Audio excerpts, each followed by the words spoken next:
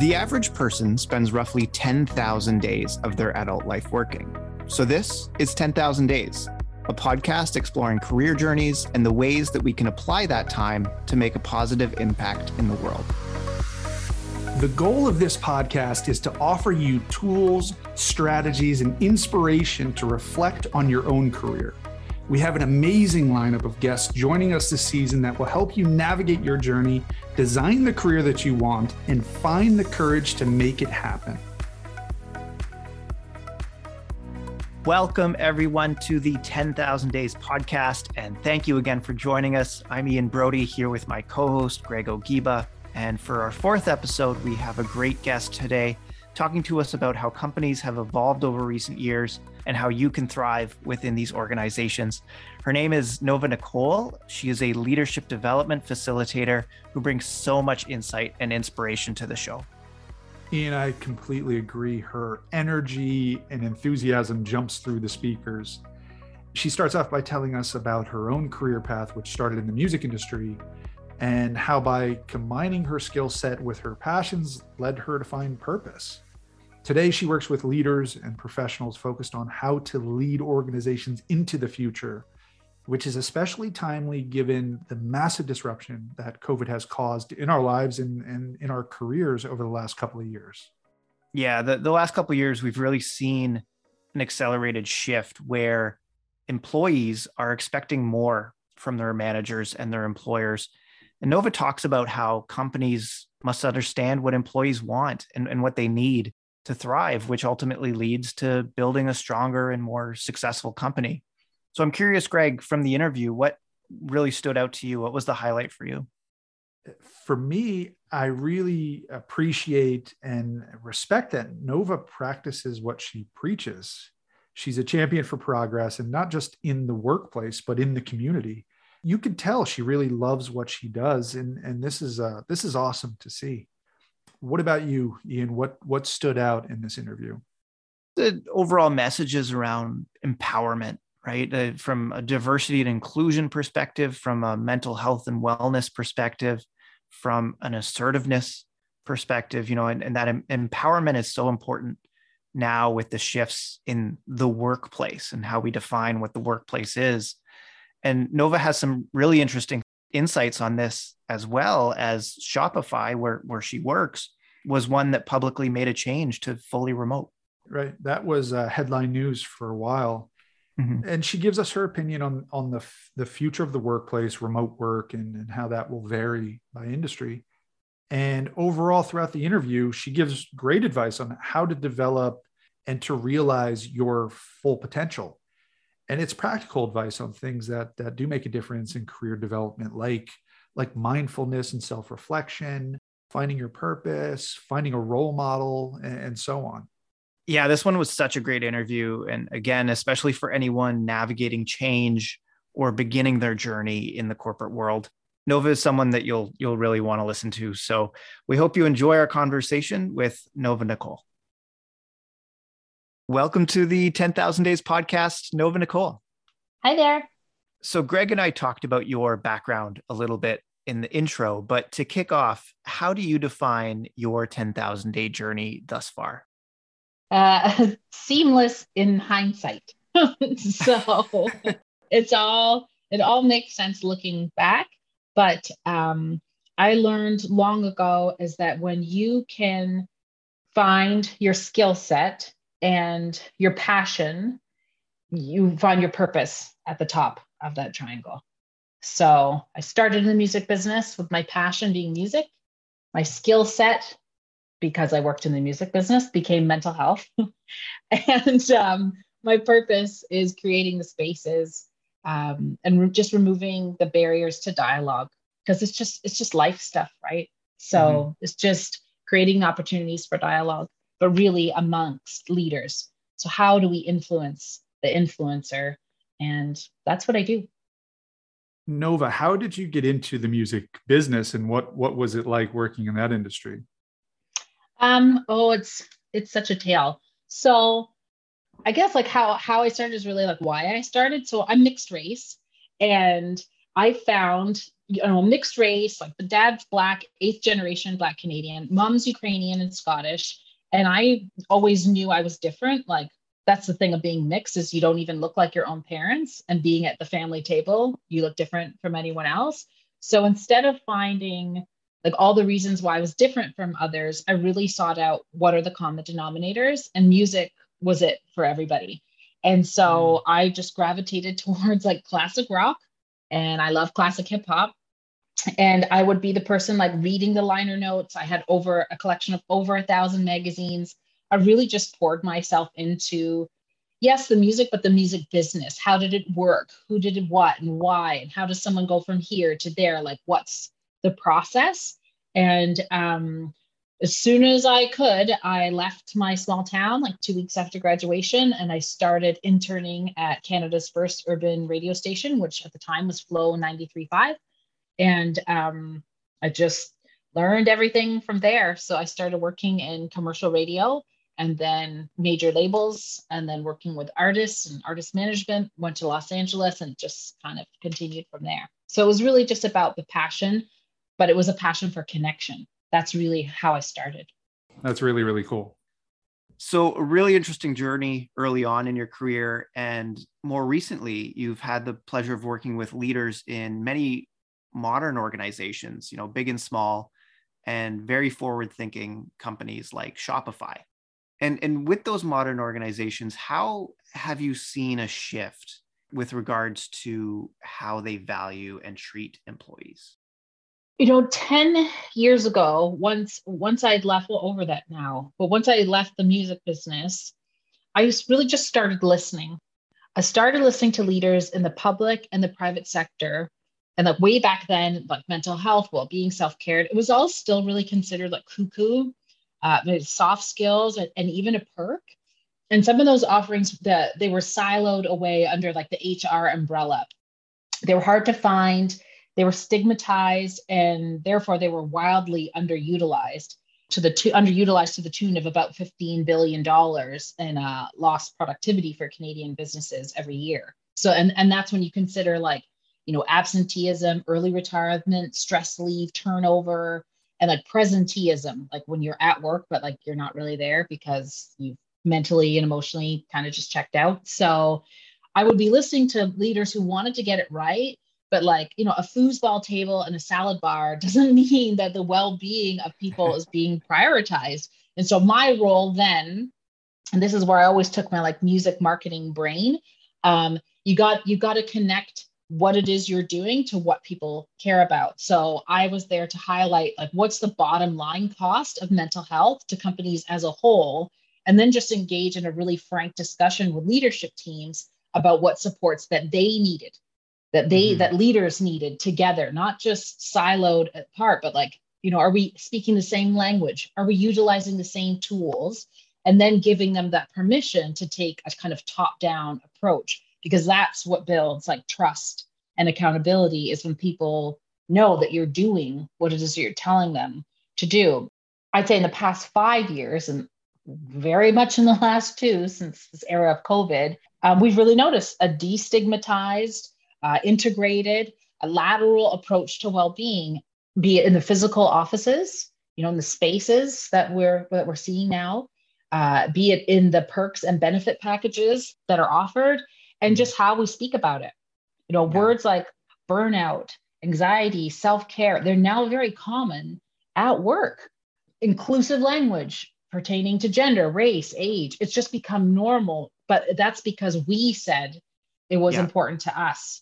And so the difference, like it was a subtle one, that the well-being and the value and the values of the employer, that's become the starting point and no longer an afterthought for organizations. So the higher ups realize there's a financial benefit and a moral obligation to taking like real care of their people. Yeah, it's more heart-centered, it's more genuine.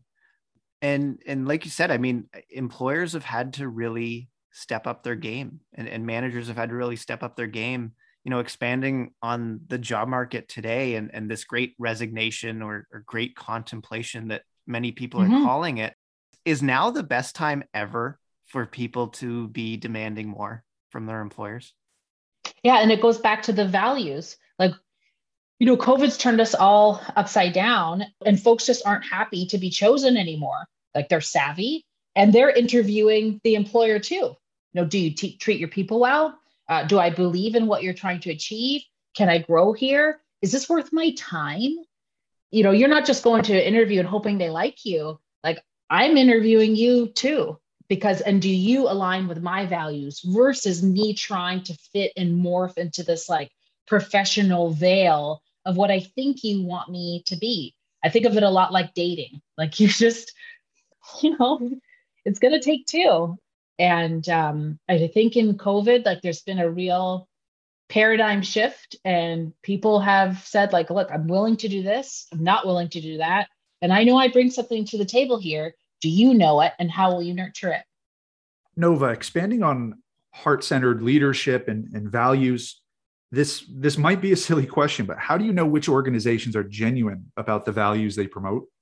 In other words, how can a potential employee tell whether or not a company is serious about progress versus simply changing their LinkedIn logo for a week representing some social issue? Well, and it's such a great question. And I'm glad people are asking, because it is a determining factor what is important to people now. And it's it's a simple word, and that's alignment.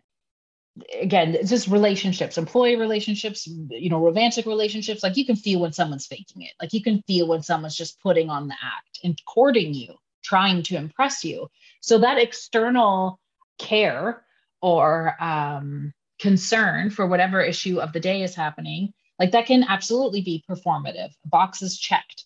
But we are savvy now, and we can hear who has done their homework by the language that's being used, by assumptions that are being made, and the internal culture.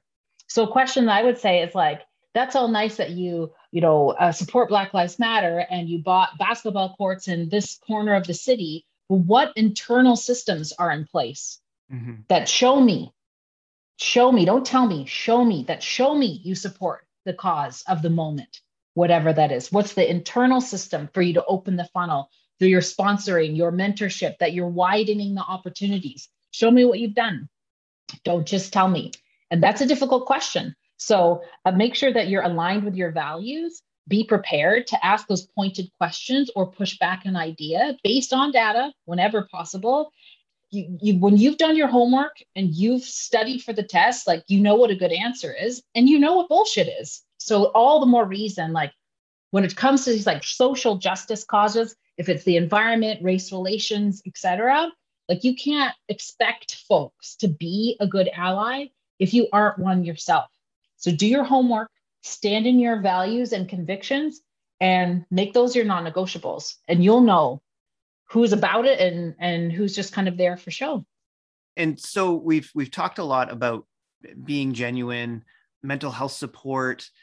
Maybe if we can expand a bit more, how are the most successful companies and managers creating an environment that gets the most out of their staff beyond those elements? Is there anything else that comes to mind? And what should people be expecting from their employers or their managers if they aren't already? I can only think of things one way. Like, I come from hip hop, okay? And it doesn't get realer than that. And like, a concept is just like, show and prove. Show me, don't just talk it. And so I know that you're here to make an environment for a company. I know that because you're not just blabbing all about it, you're listening to me. So start by listening. Listen to what is important to me, what my values are, what I'm willing to do, what I need to do to show up to do my best work. A great organization is going to be listening for that. They're going to be checking in regularly, just doing a regular health check, if that's quarterly, as an individual, as their team, as the entire organization, of what's working, what isn't, what can stay, what can we get rid of. And also to really diversify the workforce, to just avoid that monolith of thinking. That the term is a homophily. And I see this a lot in the tech sector, is that, we started as a small group. And so we hired by referral, and we hire in folks who live and look and experience life like I do. And well, now that we've gone fully remote and people are around the world, as we're listening, just in our daily banter, there may be Western pop culture references that not everybody gets. Not everybody gets Friends. Not everybody gets Seinfeld. Like, and there's nothing worse than be feeling like you're left out of the joke. Like, did you consider that? Are you listening when you're bringing in someone new? So again, it's listening, diversifying, and then just checking in like again and again. I really feel that those are the keys to cultivate conditions that people can feel safe and invest in, and that's where they're going to grow and be productive. Yeah. Like again, especially if you're separated digitally, like there comes that thinking of like out of sight, out of mind. That's a real problem when you're trying to lead from the top. And if you're working from home and your home looks one way and someone else is in a 500 square foot condo, the capacity, expectations, the demand, like daily life, daily pressures, they're going to be very different. But if you're treating everyone as a spreadsheet and head count, like that's not helpful. And I'm not saying that every employer needs to be up on the times as to what's happening with every incident in the world. Of course not. But if it's headline news on CNN for a week and you haven't said a word to the company, to the team, or to the person might be carrying a different emotional tax into work that day, don't think that goes unnoticed. Like employers are being evaluated and graded just as their employees are. And that's different. That is different. And that's something to be aware of.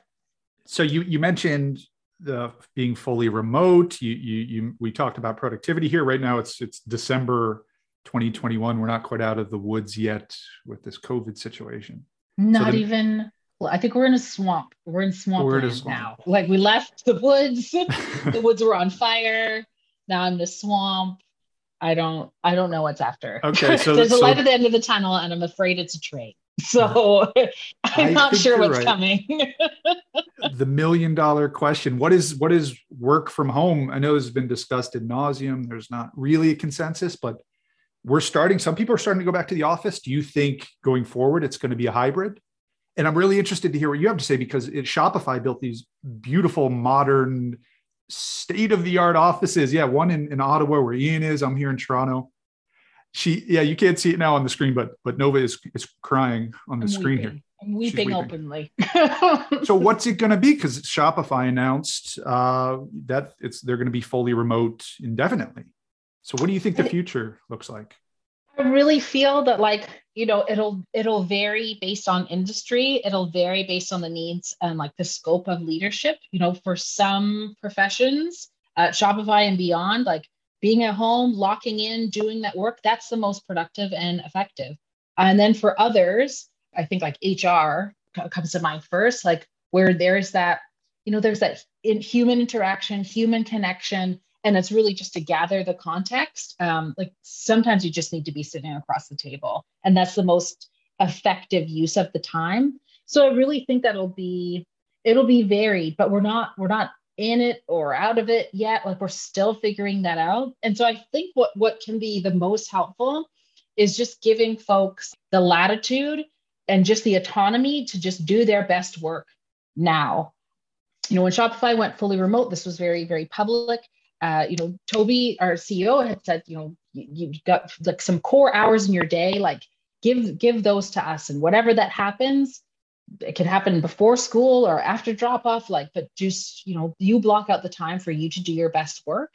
And this is kind of ebbing and flowing. What happens, how people can work and do their best in the summer looks very different in winter when it's dark at 4:00.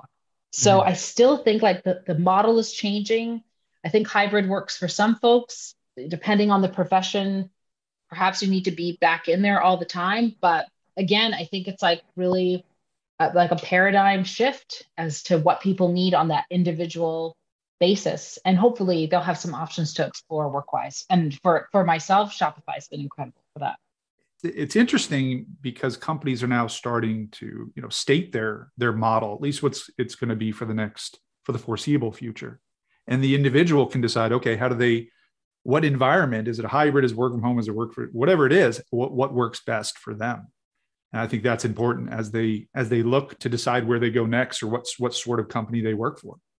Well, everyone's home is different too, right? You and I could have the same job, but if I'm in a tiny condo and I got that to be closer to the office because my meals are there, et cetera, we have a different need than if I'm in suburbia and I have a room with a door that closes. That we have very different needs, and it's in a life stage as well. Some folks have really enjoyed being close to their children, being able to be involved and engaged in a different way. And some, I see younger folks, maybe in their earlier parts of their career, we're hoping that their social communities or romantic partnerships like that would be happening and generating at work. So again, as much as it changes, I think we're seeing this great resignations because whatever the model that's made by the organization, it's going to be up to the individual as to what works for them now. And I think that that's a good thing because then you'll have the right people where they need to be. Yeah. It's really interesting. I mean, this podcast is all about equipping our listeners with tools and strategies and perspectives to navigate change. And this really fits exactly what this podcast is all about. And in past episodes, we've talked already about a shift to entrepreneurship and sort of the entrepreneurial side of things. And on this episode, we want to talk more about navigating change in that corporate environment, which brings about the topic of intrapreneurship, utilizing concepts and principles of entrepreneurship. So things like curiosity and grit and things that we talked about in past episodes in that more corporate environment. What are your thoughts on intrapreneurship? It's a staying, entrepreneurship means like I'm staying in the company, that I do have like personal and professional goals that I can expand upon in that company. So the thinking is like, the grass isn't greener on the other side. The grass is green where you water it. So if I encourage anyone just to take full advantage of your career and make it work for you. And the ways that you can do that, there's a few, but I'll start with like 4. So one, I'd say to really leverage your transferable skills. If it's waitressing, all those odd jobs, like there's a skill set that has pulled through and that are transferable to the role that you have now. So leverage those transferable skills that bring you to the role, not just the role and I fill it, but what's your like secret sauce that you're bringing from your entire experience so that you are like indispensable, valued at what it is you do, because nobody can do it like you do. So that's the one thing, leverage those transferable skills. Then I'd say like, while you're in that corporate space, expand your network, your partnerships, your mentors, your sponsors, and yes, within, like-minded companies, but also complementary companies. I was speaking about this with someone the other day, like there's a scope of leadership. So someone who works perhaps in healthcare, so someone's a nurse practitioner and someone who works in HR, like I worked in the music business and now I'm in mental health, different and yet so similar. So how do you start leveraging and expanding that network? And then I'll say, while you're, in that corporate space, utilize every single cent in your medical benefits, upskilling your education, maxing out your financial contributions, and or like reframe this 9-to-5 employer as an investor in your 5 to 9 side hustle for as long as you want to. So don't think of it like I've got to do this, but I do my passion project on the side. Just a simple reframe of gratitude. This 9-to-5 invests. They are my investor in my side hustle. And that's a simple way to tweak it. And if you can just take that mindset, then you will feel useful by your employer versus feeling used by them. A friend of mine, that's what she said. She had a baking business. She's a holistic nutritionist. And she was looking for a job. And she's like, well, I'm looking for a new investor in my business. And I loved that reframe. It's not like, oh, I've got to slog through and do this job so then I can get to what it is I want to do. Use the one for the other and use it fully. I love that strategic approach and how things are just more flexible nowadays. So we were going to ask the question of like, do you have to, how does one find purpose in their core role. But that might not necessarily be the case if you're doing something you like that gives you the flexibility to focus on something at the 5 to 9. Well, and again, I just can't stress it enough. Like, there's something to be said to your values. And, because I'm in this space, like, I talk a lot about energy. And so, what am I bringing to the role, and, what is being taken out of me by doing this job? So there's your mental, like, cognitive load, there's the emotional load, there's the physical load, and which I see as a tax for folks now, sitting all day on the screen all day, the lack of the commute, like, that adds up. That adds up over 10, 12, 20 months. That's starting to be a strain, but it's the purpose energy. Am I doing what I'm uniquely called to do in this role? So whatever the core role is, there's many times there's social committees and employee resource groups, and then diversity and inclusion teams and volunteer. There's many opportunities that you can volunteer and take advantage of to make it feel like you're having an add-on. And those companies, they need you. That corporate culture needs you. You need it. And in addition to everything else that like momentum may give you to explore something else. So you might walk into a role for one core position, volunteer for some other roles. Maybe you upskill to go to school to pursue that further. And that could be a complete career change. But if you left and just tried to jump all over and do it all in, just in one role, you may not get there. So be gentle, give it time, give it some latitude. But I think what folks need to know now is, like, is there a trajectory? Like, is this leading me somewhere? And really being clear on, like, what you will accept and what you expect out of your role. They have expectations for you, but what are yours of them? So it's a bit of give and take. Like, best relationships express reciprocity, and where you work is no different. And when you can do that, then I'm telling you, like, then nobody can do your job like you. Yeah, no, it builds perfectly from our first episode with Day Merrill, who where we talked a lot about building your career strategy, building your value proposition. Exactly. And it comes down to understanding what that is. And remember, value is not just monetary. Like, value is your time. Value is your treasure, and that's money. But value is your talent. So you're giving your time, they're giving you money, but how can you use your talents? That's the piece. That's the secret sauce for the value proposition. Yeah, I can do the job. Thank you for the money, but I got a secret thing that I can add here, right? So it's like not just like, it's like a T shape of capabilities. So you've got your core competencies down the middle of the T, but then across, here's all the other things, this transferable skills that I can bring from here and there and there, the degree I never used, that wasted summer that wasn't helpful. I can use those skill sets for something.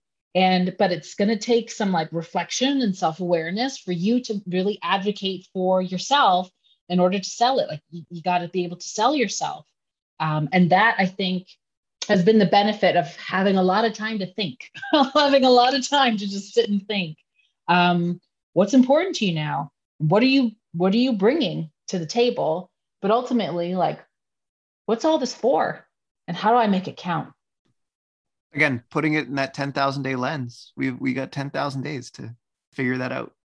Yeah. And not one was wasted. I grew up in, my grandfather ran a restaurant. I started working when I was 9, I make the best coleslaw for 100 people. I know. And when I had twin girls, I leaned on every waitressing skill I've ever had, because I know what it is to be overwhelmed and juggling and doing multiple things. And that's when I realized the importance of transferable skills. I know what it is to walk into a room with hundreds of people and see who needs what and feel who needs where and kind of get a read of the room. I learned that as a teenager waitressing, but I use it now when I walk into a hotel ballroom to give a keynote. It's the same skill. It just looks different. So how do I transfer it to where I am now? Mm-hmm. It's all information. It's all good. How do I make this work for me for what it is that I want? And do you find that there's a correlation between the more successful leaders or colleagues that you work with, a correlation between self-reflection and achieving the sort of career that they want? because I find that people sometimes don't even know what their transferable skills are. And if you ask people, hey, what's your passion? Or a lot of people don't know. Yes. And that's like totally fine. Like, especially if you're young in your career. I'd say like when it comes to those skills, like what's tried and true and something I see a lot more, and I'm so glad that these aren't referred to as like soft skills any longer, but power skills.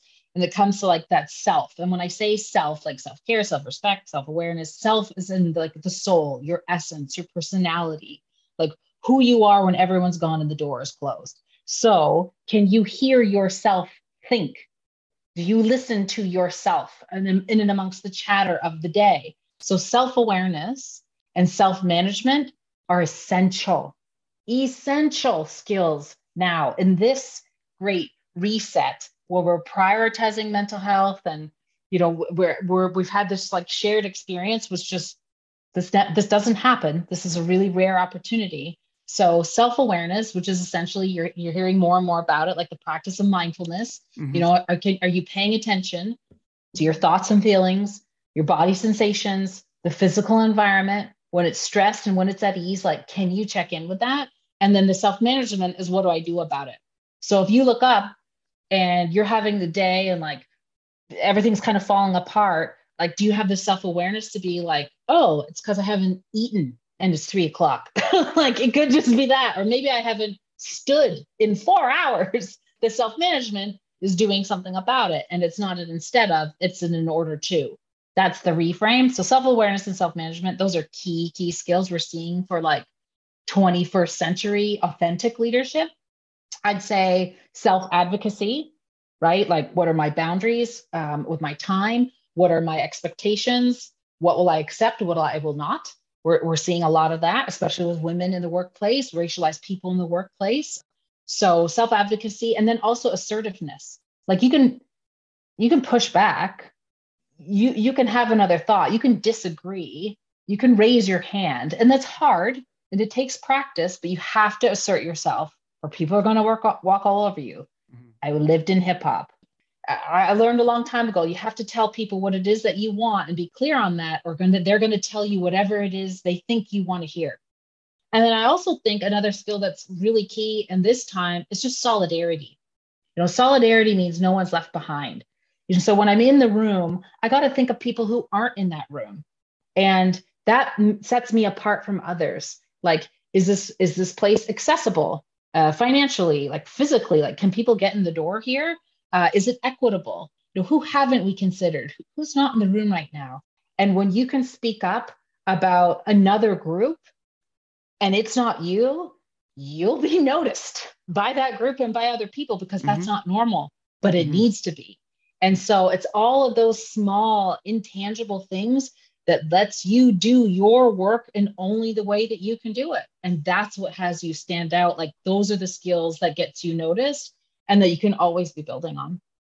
Yeah. Those are big ones. Yeah, big ones. They are. And there's lots to unpack there. I want to go back to assertiveness. It actually reminded me of a conversation I had with my wife this morning. She's been working on a project within her large organization, and her name wasn't listed on the list of acknowledgements in the report, but her boss's name was listed, and a few colleagues. And I said, well, why don't you just ask your manager to make sure that your name gets listed and that you get the recognition that you deserve. But in a lot of ways, I think that's my unconscious bias coming in, where I think something like that would be a lot simpler for me to ask as a male. I don't know. What are your thoughts on that, Nova? So the thing that we want to consider and that we're getting in practice with is about context. And it's not always about like what I can see, it's the unseen. And there's something that's referred to as emotional tax. And that's all of the stuff somebody has to like filter through, sift through, and consider before they even begin their job. So for example, as a woman at work, or think of an immigrant woman of color at work, right? My accent, my name, my hair, how I dress, the food I bring for lunch, all of these considerations that have to be considered just so that I can fit in, be taken seriously, seen professional, which is So it's a word in and amongst itself that has problems for folks, right? So you have to know that in our society, your spouse has been conditioned in order to survive to be away and to not be away. And what I hear so often, especially from women that I work with, it's, well, I don't want them to think that ... I don't want them to think, I don't want it to seem like I don't want. And so my guidance there is to just flip that. So when you notice yourself say, well, I don't want them to think, flip it. What do you want them to know? I don't want them to think that I'm a bitch and I'm not grateful for working on the project. I do want them to know that I worked hard on this project and I'm expecting to be recognized for my efforts. What are you going to do? Don't tell me, show me. So that's the practice that we have to have as women, as racialized people, as whoever, because, society's conditioned us to be and kind of go along to get along, to make people uncomfortable for all kinds of reasons. But part of that assertiveness is, I know my value, I know what I bring to the table here, and I'm going to advocate for myself, because when I don't, it adds resentment, apathy. Well, why does it even matter? It's obligatory. And that just wears down on your purpose energy. And when that purpose energy goes, the mental energy goes, the emotional energy goes, the sick days come, and it's the first domino that starts taking you down. So it's always these Jedi mind tricks. And just notice those thoughts, like notice the thoughts and feelings. Oh, I don't want them to think, and just flip it. What's on the other side of that, and be led by the desired outcome of what you want versus taking action on a hypothetical or what you're afraid of happening. Mm-hmm.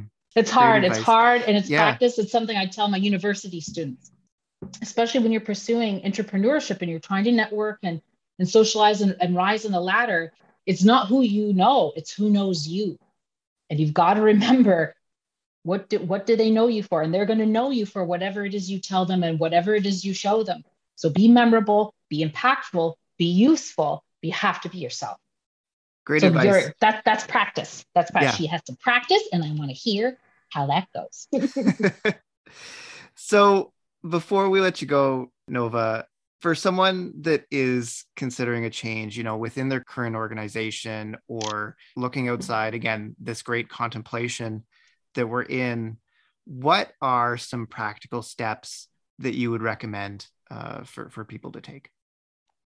I'd say find someone who is where you want to be. And if it's not in your organization, find one in competition or in tandem, scour LinkedIn, find someone with the job description that it is that you want. So first, know where it is that you want to be and what's possible in 6, 12, 18 months. Again, based on your capacity and based on the values that you have now. It's not fair to yourself to say, I want to be VP in 6 months, but you're suffering from burnout. Like, capacity is everything, because if this is a goal you want to set, you got to make sure that you can attain it. So be realistic on what's possible for yourself, and then start, really looking at like, who is where you want to be, how did they get there, and then what can you offer them? Time, treasure, and talent. You've got something to offer. So is it in terms of bartering skills? Maybe they're an executive, but their social media is like, so maybe you can help them there. Is it volunteering time? Start thinking about what it is you have to offer. How can you serve? And then when it comes to racialized folks, like, marginalized people, women, my LGBTQ family, find a sponsor. A mentor is someone who guides you. A sponsor is someone who's going to speak your name in the rooms that you are not in. So find someone who will vouch for you to open those doors and commit to a long-term relationship. So I would say that that's a great place to start, but it's really just having the time to prioritize some thinking time, some intentional solitude, intentional silence, and do a SWOT analysis. My strengths, weaknesses, opportunities, and threats personally and professionally. We do OKRs, objectives, key results. What's my objective personally and professionally? How do I know this is working? What do key metrics of success look like? If it's losing weight, being healthy, quality time, like whatever it matters to you, how do you know it's working? And then be gentle with yourself and just give it a time to work on it before you try and set this machine in motion. So I'll often say, just give it a season. Just give it a season. We're approaching the first days of winter. Just keep this in mind. Start chipping away at it. Like keep it in mind. Start seeding it, seeding it, seeding it. And spring, okay, I've got the momentum going. Motion creates motion. So just get moving just a little bit. And, to stay in this like plant analogy, sometimes when you plant a seed, like it's that time of germination. Like you're planted, it's dark, like nothing's happening, but that's when everything is happening. So you got to allow that time to just like for shit just to settle, like for just got to give it some time. So be easy on yourself, measure the expectations, but have a trajectory, and really start seeking out people who are already where you want to be, because if they can do it, you can do it. Amazing advice. It's it builds on so much that we've talked about and really what this show is all about. So thank you so much, Nova, for joining the 10,000 Days podcast. It was great to have you on. Oh, I'm so happy to be here. I'm really hopeful that folks can take some nuggets away and just get the wheels turning. We're in wild times, but the opportunity is that things are going to be different now, and they have to be, because if it went back to the way it was, well, then shame on us. So there was a ton of advice in there that we hope you can take away and apply. And we're super grateful for Nova sharing her story and her perspectives on all these different topics. I really do love her enthusiasm for life and her passion for being part of progress, for being a change maker. And Ian, by the way, what happened with the report situation with your wife, Megan? Oh yeah, so the day after we did this interview, I heard from Megan, and they did in fact add her name to the report. Problem solved, and glad that she spoke up and got the credit that she deserved. Oh, that's great. That's fantastic to hear. Yeah. So next week we'll end the season with Professor Barry Cross from Queen's University, who will be talking to us about what the future looks like, what skills, traits, and attitudes will be required to thrive in the post-COVID world, whenever that comes. Yeah, the post-COVID world is coming soon. It's a great way to complete this first season, and we're honored to have my former professor, Barry Cross, join us, and we hope you join us too. This has been the 10,000 Days podcast, and we'll see you soon.